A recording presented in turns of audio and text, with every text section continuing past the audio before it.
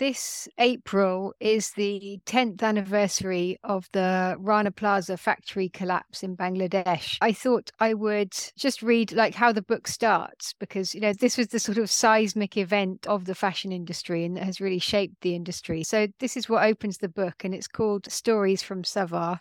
Mashumi cannot sleep for the nightmares.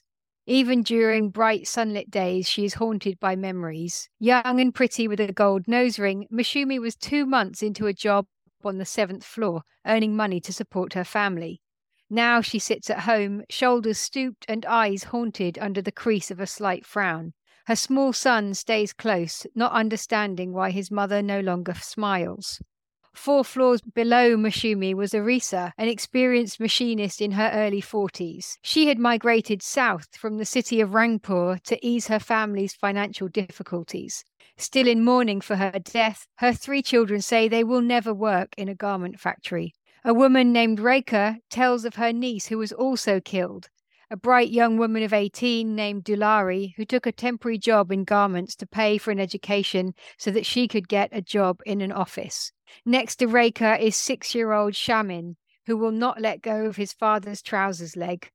After his mother, Jahida, died in the collapse, his 10-year-old sister went to live with their grandmother in the village, but Shahim is too distraught to leave his father's side for fear he will also be taken. Situated in Savar, an industrial district on the outskirts of Dhaka, the Rana Plaza factory complex was an 8-story building housing 5 garment factories.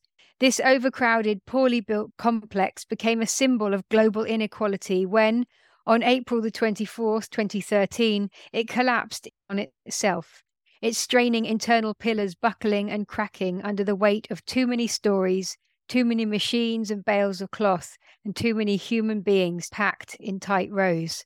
Considered the deadliest unintended structural failure of modern times, global trade unions called Rana Plaza a mass industrial homicide. An estimated 1,138 people were killed. Thousands more were trapped in the rubble, some of whom had to self-amputate their own limbs before they could be pulled free.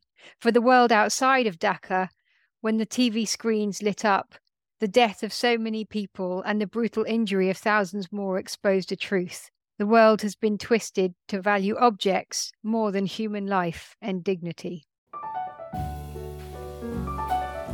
You're listening to Stories, Poems, Music from The Creative Process. To hear our full interview with Tansy E. Hoskins, visit the Creative Process Arts, Culture and Society podcast. This podcast is produced by Mia Funk with the participation of collaborating universities and students. Thanks for listening.